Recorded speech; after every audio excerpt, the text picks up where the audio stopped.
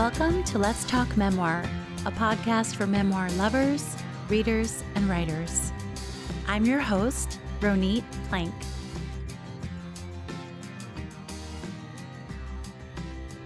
Today, my guest is Debbie Weiss. She's a former attorney who earned her MFA in creative nonfiction from St. Mary's College of California in 2020. A native of the Bay Area, she turned to writing after George, her husband and partner of more than 3 decades, died of cancer in April 2013, and she found herself single and living alone for the first time in her life.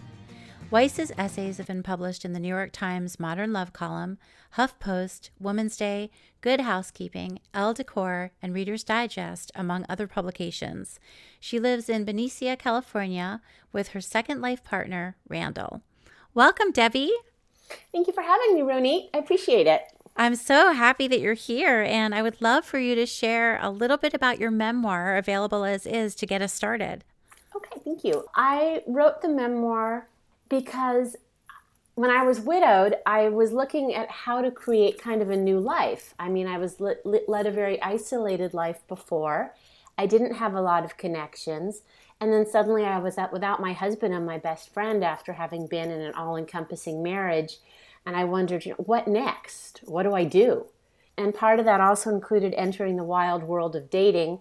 And I hadn't dated since 1980 when I was in high school junior. So I was pretty amazed by how things had changed.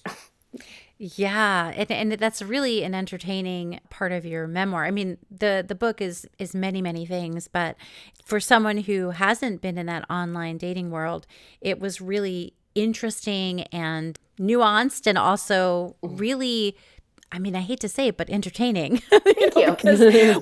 Because I hate to say it in the sense that you had to go through it, right? You had to get through all those, frogs to figure out what you wanted. But it's really like being a spectator at, sort of like a dating show, to watch all the things that you have to do.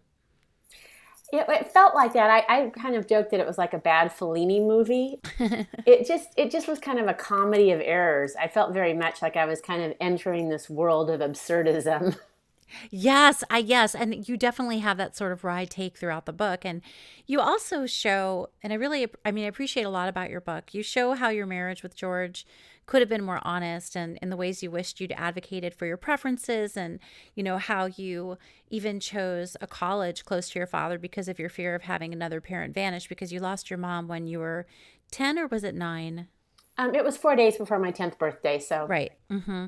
Yeah, and so, and when George is sick, you remember, and I pulled out a couple of sentences here, quote, "I needed to believe he was going to stay with me. I was unable to picture a life without him. I couldn't push the blanket aside and accept this nightmare was really happening. Still the child who couldn't believe the person she loved best in the world was going to die." And it's interesting to me. I have to always remind myself when I'm reading that the memoirist is searching on the page as well as understanding some things when they get to the manuscript in the beginning. And so at the beginning of your writing process, what was your understanding of your patterns and relationships, the ones you do so much careful work to help the reader grasp, and how much did you discover along the way? Well, when I started the book, honestly, I was sort of writing about how was I going to live without my husband and my best friend. And that was really it. And I felt like my life had been pretty wonderful. And then when I was widowed, it was not so wonderful anymore at all. But I worked with a very good editor. And one of the things I remember, I did a whole rewrite as I was working on it. And I presented it to her proudly. And she said, "You've missed the whole point." Oh, no. She really did. He said, "You need to be taking an honest look at your marriage. You haven't done that." And as I went through it, I realized that I'd sort of spent some of my marriage as a child and sort of letting George decide what we did. And it was benign. There was nothing terrible there. But that I'd sort of let him make all the decisions and all. And that made it even harder to start a life on my own because I wasn't used to advocating for myself or sort of figuring out what I wanted to do by myself. Yeah. So you'd gone to a therapist for grief counseling, right? Like before the book? I did, yes. And so that's so fascinating to me. And I think this is sort of the intersection of writing a memoir and also our psychology and relationships. you grasped some of what your editor, this editor who told you you missed the point already personally and hadn't put it on the page, or had you really not contended with that yet? When I went for grief counseling, I really hadn't contended with that yet. When I was going for grief counseling, I was dealing more with the circumstances of George's death and how Mm-hmm. to sort of get off the couch and do anything at that point. Mm-hmm. Yeah, and you do such a good job of that. I think there are different phases throughout the memoir of your grief, and there's I really appreciated the reference to wrappers, chocolate wrappers in your bed, and Mhm. I love how much carrot cake and frosting you're eating. Like, I just love how you lean into those details of the how repetitive everything is and how grim it can be, and how you have to start to advocate for yourself. There's also this detective like quality, which I think really like helps a memoir out as well, which is that we're trying to figure out what you're trying to figure out, which is, what are you going to do about this, or why is it like this? And I feel like you mentioned that in the book, about deluding yourself, when George was sick, deluding yourself in part because he was deluding you. Would you say that's fair? I would say that is fair. Yeah. And it's funny because I didn't really look until I looked back. I didn't realize how much I let him kind of dictate what his care was going to be like, and how Mm-hmm. little I got really proactive about it. That really didn't strike me until I was looking back at that. Right. And especially, I mean, from an outside perspective, that was the first time you were a caregiver like that. Your mom hadn't, that wasn't an opportunity you had with your mom. You were so young. And so, how are we going to react when we're a caregiver? None of us know. And then, how is the partner who's failing going to take our help? So, it's very like, I felt like that piece of it was very well explored. And I wonder too, what your reaction to your editor telling you missed the point was. Like, how arduous was that rewrite? I'm so curious about the nuts and bolts of this and the craft part of it. Well, it was interesting because I was kind of surprised, but when I thought about it, I really saw her point. Mm. And it kind of did go in with a theme of the novel, of the memoir, of going from living in my dad's house to living with George, to never having really lived on my own or explored dating other men or having other opportunities or traveling. Mm. I went straight from college to law school to practicing law at a mid-sized firm near where I lived. And it started to kind of click. It was like, oh, this is kind of what I did, and I never really Mm. questioned it. Hmm. And how long did it take you to, from that big note from your editor that you trusted, to the manuscript that we are now reading? That's a good question. I would say probably another 4 months. Oh, wow. So that was some quick work, I think, relatively. Maybe five, but I think I got Mm-hmm. back within a month or so, and then we did another set of rewrites that were less dramatic after that. Mm-hmm. And was there something along with the story and the basic outline of what happened to you, and what you made of what happened? Was there anything especially important to you to include in the manuscript? Like, was there something that you hope the readers would experience in reading your memoir? There were a couple things I really wanted to include. I mean, one of which is I don't particularly love the character that I was at the beginning of the book in some ways.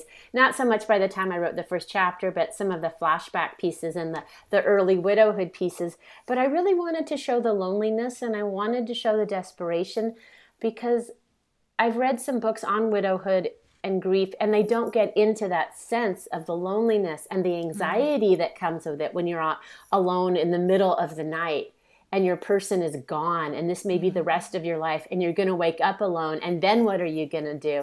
I didn't feel that a lot of books somehow captured what that really felt like at your soul, Mm-hmm. how disturbing that was. And then I also wanted to capture, I felt some of the real, I don't know, sexism, I guess I want to say, and Mm-hmm. negativity that was in midlife dating. I wanted to Mm-hmm. really, really wanted to explore that, kind of Yes. warn other people. Yes, yes, and you definitely unpack that quite a bit in a way that, it's funny because I have my own, those stereotypes, our cultural stereotypes about this position you found yourself in, and then you kind of see it play out and then you debunk it in a way. You debunk it in some ways right away. So here's another structural question I have for you, which, I really liked noticing this. And I do love to talk about structure so much because I think, at least when I was writing my memoir, structure really just drove me up a wall. Until I get my structure, I kind of get hung up on the details. And once I get my structure, I feel like I can relax. And so I'm always very curious about structure. And so in a nutshell, you introduce the grave losses you suffered in your life, and then you tell of the different men you met when you begin to date. And then you shift back to your old life with George in many cases, and how your relationship changed over time, and his illness, and what caregiving was like. And I'm so curious how you discovered this structure for your memoir, and how you handled sharing all the information you wanted to include. Well, thank you. It was pretty dense. I mean, I had a lot of information and it was very hard. The hardest part for me was because I wanted to start the book with my first chapter of filling out the dating profile. Mm-hmm. That's where I wanted it to start, and I wanted it to, and from there, the next chapter had to be what happens after you fill out your dating profile. You start dating, right? It's confusing if you don't go from there into, what is your first chapter promising? But I did want to go into the backstory, and that in some ways had to be chronological too. So I felt like I was handling two separate threads, two separate chronologies. Yeah, for sure. And, at one point I just cut all my pieces up and I had them on my living room floor with tape and a stapler. Mm-hmm. And I was just putting it together. And then I was trying to figure out which things from the past fit into sort of where I was in the timeline of the book with the dating, with the problems, what was significant that I wanted to bring out from the past, and how could I loop it in so it didn't feel random. It was hard. Yeah, no, I mean, that's the thing. My mind, it can capture that stuff and grasp it, but I've heard about the exercise where you cut pieces and you shift them all around. And I remember when I took a fiction class at the University of Washington years and years ago, our teacher wanted us to do that. And I just looked at it like, how can I possibly destroy this document and cut everything up? And how will I find my way again? And this was like 10 years ago, but I realized like it takes a certain muscle to do that. And it's really, really helpful. But I thought about that while I was reading your memoir, with how you're going to juggle and handle all the information. There's so many ways to go about it. And you do have a lot of things you want to cover. And I don't mean that in like, you don't information dump, which is really why I'm asking about the structure, because you had a lot to cover and you did it in this way that really is elegant. Oh, thank you. One of the things I tried to do, thank you so much for saying that. I really appreciate it, because even when I was finished with my MFA advisor said it's too dense. She wanted me to rewrite the whole book. And at that point, I worked with an editor and everything. And I was like, hey, wait a minute. I mean, I think this is, I have some confidence in this. Yeah. One thing I tried to do, I don't know, was to start each vignette in the middle, in medias res, I guess you'd say. So everything would start kind of in the middle of a significant moment. So I would try to start things with, well, this weird conversation, or this is how this date made me feel how I felt when George was on his deathbed, or this is what I didn't tell him, and this was a memory. But I tried to put everything in a scene, which was really hard for me as a former lawyer, and it's one of the reasons I went back and got the MFA, was to try to put things in kind of complete little scenes, and to have those scenes start at an interesting moment and hopefully have some relation to why I was flashing back to that at that time. Yeah, so I'm hearing that in a way, and tell me if I've overstating this, but you wanted to make sure the scene is earning a place in the book. Very much so. Yes, I wanted to make sure it was earning a place, very much. A lot of the book, I mean, part of the themes I'm dealing with is loneliness and isolation, but that doesn't necessarily make for an interesting scene. I remember my MFA teacher saying, put people in rooms together and have them talk. Don't have them sitting there looking outside of windows. So that was one thing I was trying to do. Yeah, and also the scene thing. I think for me, I shy away from the scenes. The scene work is going to take longer. In my case, it takes longer. And, I know I have to use a lot more tools, a lot more senses. And so it maybe exacts more of a toll for me, which is why I shy away from them. But I know in general, people really like scenes. They do. I think we've all heard people are programmed to go with story. And a scene will usually have a little bit of a progression of some kind. and that's Mm-hmm. interesting. Mm-hmm. I also feel like more modern writing is more scene oriented. I don't see a lot of modern writers like pages and pages of description. I don't see that being done a Oh, lot. yeah. And when I've read older books that have that, I know I get, my monkey mind gets a little Yeah. restless. Yes, same, same. So I was hoping that you could read this passage, the short passage we talked about, and you can go ahead and begin how you'd like to begin. To introduce it, I guess what I would say is that I already said my mom died shortly before my 10th birthday, and it led to me being a very cautious person. And from there, I went to colleges and picked a career close to home and married my high school sweetheart. So this is a passage when the grief therapist is saying you need to take the time to grieve George. And what I thought was this: losing my mother at 10 should have at least given me the advanced placement grieving credit so I could skip Introduction to Widowhood 101. It seemed like a verb, to widow, to wail at your husband's graveside, to tat lace, and to wear shroud-like black clothing, as if you too were already dead. Widowhood defined you by someone who was no longer there, like being a negative number. Yeah, thank you so much for reading that. And I, your book is it's wry. I feel like I don't know if you feel that's true. Like it's wry in ways, yeah, it's wry. It's clear eyed. It's really clear eyed and honest about who Debbie Weiss, the new widow, was. And I'm wondering, and yes, it's funny too. What effort does it take for you to write with humor? It's kind of how I naturally think. I naturally have kind of a wry, maybe, I don't want to say jaded, cynical take on things. I am just naturally am kind of that way, and that's kind of how I view things. I maybe always see some inherent humor. Maybe that comes from being culturally Jewish, I honestly. was waiting for you to say it because I'm Jewish too, and I was originally thinking you were going to say, "Well, I think it might be because I'm Jewish," and then I thought, you're a little jaded, which is funny because you're on the West Coast and I'm from the East Coast originally, and a lot of people in New York and stuff are more jaded than the West. My family's from Brooklyn. Oh my gosh. Okay, well there it is, right there. My mom is from Sheepshead Bay, so and my dad is from the Bronx. But go on, please. So yeah, maybe a little bit of that Jewish wryness too. Yeah, believe it or not, my dad in the book, my dad's a retired nuclear physicist. He is hilarious. He has a very dry, very funny sense of humor that can seem a little harsh if you don't know him. And I think I inherited it. And I temper it a bit, but I think some of my humor might be genetic. Yeah, yeah, the outlook, the perspective, the voice, right? So it's not like you had to sit there and craft a wry voice. It kind of was there. Oh yeah, when my dad talks about my mother dying, he says, "Yes, it was so sad. Your mother's warranty wore out." Right. So, yeah, yeah. Okay. I love that your dad is in the book like that and his partner too. I mean, it's really nice to have them there, especially in the earlier part of your widowhood when you didn't have a lot of people around you. He's very much present in your book.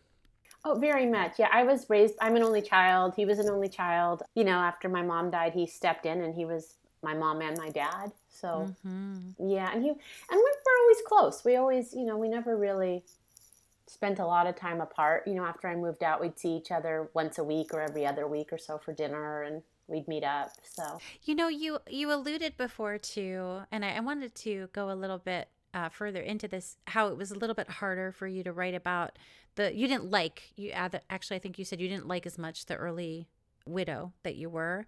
And I was wondering how it was for you to be the narrator, Debbie Weiss, writing about the character Debbie Weiss from that time in your early widowhood. What was that experience like for you? oh gosh, it was like looking at a younger child you're not that crazy about, maybe. I mean, it was interesting because I had PTSD back then and a lot of anxiety. I had anxiety attacks, and I was just trying to figure out how to live in the house that I'd lived in for, I don't know, over 20 years at that point. Didn't feel like home anymore.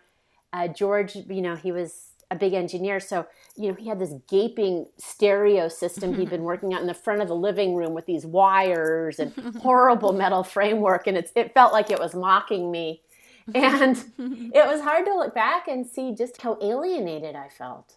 Yeah, because you write a lot. I mean, readers will get this once they start your book, but you were really sheltered. Your life with George was really tight knit and insular, and you really had to go outside of your comfort level to expand your world. I did, and it was just little things. But that was another thing I kind of wanted to do with the book because I'm a very cautious person, and part of that is the way I was raised. Again, culturally Jewish, only super protective, only parent, after mom died young and everything. And I wanted to look at how do you create a new life when you're a very cautious, risk-averse kind of person. Elizabeth Gilbert may have run on an airplane and gone, all over the world for a year or something. But I was the kind of person who's like, well, what if a giant sinkhole swallows my house? How are the plants okay? I have automatic sprinklers, but what if there's a leak? What if, it was just these sort of crazy things. But I think there's a lot of people like that. I don't think I'm alone in being very cautious and risk averse. Yeah, no. Actually, it's funny. My husband is not Jewish, but he'll often hear me when the phone rings and it's my sister, for example, or my mom at a time I don't expect. I just pick it up and I say, "What's wrong?" Yes, yes. And he makes it so funny.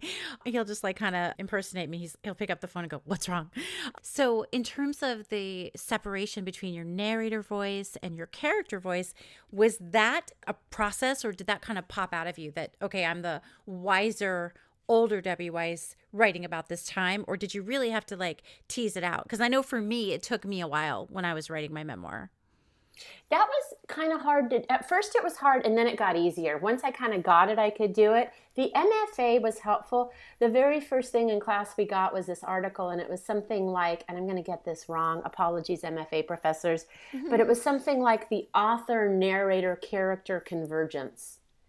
Talking about how you have to differentiate the author. You're omniscient, right? You're the author.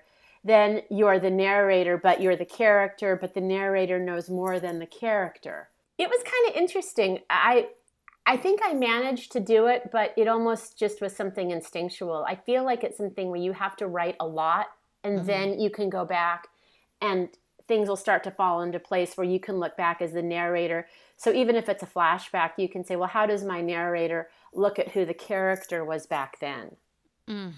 Yes. And that was something about memoir that I when I realized it was really a game changer for me. It took me a while to understand that. So can we talk about the evolution of your writing from your blog and articles to becoming a memoirist? Because you do mention in the book a little bit that you had a blog. And so I'd love to learn about that, because I'm sure there's a lot of writers listening who have blogged or who wonder about turning some of that material into their manuscript. I started blogging probably around 2014, some months after George died. I started dating about 14 months after. And I was so shocked by the guys, and I had insomnia, and I joked that I started my blog to warn other single midlife women about the poor quality of middle-aged men these days. And also just grief, because it was so lonely and so raw. And again, I didn't see a lot of writing. Sometimes I felt like a lot of writing about grief is sort of self-improvement. And that's not really necessarily the time we have the bandwidth for self-improvement. And I mean, I've met my fellow widows through promoting the book and podcasting, and they're wonderful people. But I've also read some widow books and widow blogs where it seems like it's like, oh, it's a chance to learn a new skill set. It's like, well, no, I was having trouble not drinking too much and functioning on 3 hours of sleep, And so when did you realize, oh, this is article material. This blog is bigger than what I thought it was? I think maybe because I'm a former lawyer, I kind of like a challenge.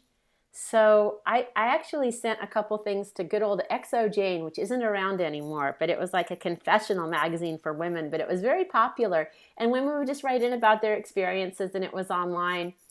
And that was kind of fun. And from there, and people were writing pretty basically. It wasn't real fancy writing. It's gone now. And then from there was the HuffPost platform, and I started to write there because I wanted to talk about midlife dating. And then from there, I got into a group of writers who contributed to the Hearst magazines. You had to apply, you got into a group, And from there, you could get your stuff published. You had like a 48-hour turnaround, like for 800-word articles. I think we were paid the magnificent fee of $50. And I still remember one of the guys the editor there was wonderful, but one of the guys who controlled the program sort of treated us like we were all plebes. We're getting, please do not try to track any of us down on social media. And I was like, okay. But it was good for me as a new writer because I got 8 articles published in the Hearst magazines, like Women's Day or Good Housekeeping. And that gave me enough confidence to just kind of play around and yeah. Write. Yeah. And then you went and did your MFA. But then did you know that you were going to write a memoir? That's a really good question. I started to take writing classes again in 2014, and and I had a writing group of friends. So I just started to put pieces together, like little bits of things. And then I decided to write the memoir probably around, I don't know, 2017. I started to just have a lot of material, and all the folks in my writing group were writing books. So I think I wanted to be like them. Thank goodness for writing groups. I just want to say that writing groups can save you. So what are some of your favorite memoirs or memoirs that you found particularly helpful in writing yours? It's kind of odd. The things that I consider memoir that I found helpful aren't exactly memoirs, but I love everything by MFK Fisher. Consider The Oyster, the alphabetical me, I think, because, and I don't do this, but the way she interwove her life with food and recipes, which again, I don't do that, but I just love the way she would write these vignettes of aspects of her life. She had all these little stories, and some would be in the present and some would be in the past. And I just love her writing. I also love, I don't know, maybe I'm more food oriented. I love Lori Colwin, Home Cooking and More Home Cooking. And again, those are more cookbooks, but she weaves her life in a way that I just felt like you're talking to a friend. And I just loved how conversational it felt. And, subtle humor, but it was just kind of like, I'm giving you a chicken recipe because people feel uncomfortable cooking. And this was my story of learning. And it was just, I really felt like just so comfortable reading that. Then the other memoir I just loved was Educated by Tara Westover. I thought that's fantastic. Yeah. It's, that's actually, I have to double check my show notes, but I think that's the most often mentioned memoir when I ask guests this question. I think that's the most consistently mentioned one, Educated. So what advice in our final minute or two would you give writers with memoirs in progress who are feeling challenged by their manuscripts? What would you like them to know? I have taught writing, and I like Shimmering Images by Lisa Dale Norton, which talks about you write down your memories, you write the vignettes, you put them together, and you'll start to see themes. I think the hardest part with the memoir is putting all maybe any writing, is putting all the pieces together in a way that's coherent and gives you something beyond each little piece. I mean, if, I had to get my book to be beyond, these guys were jerks. There has to be something deeper.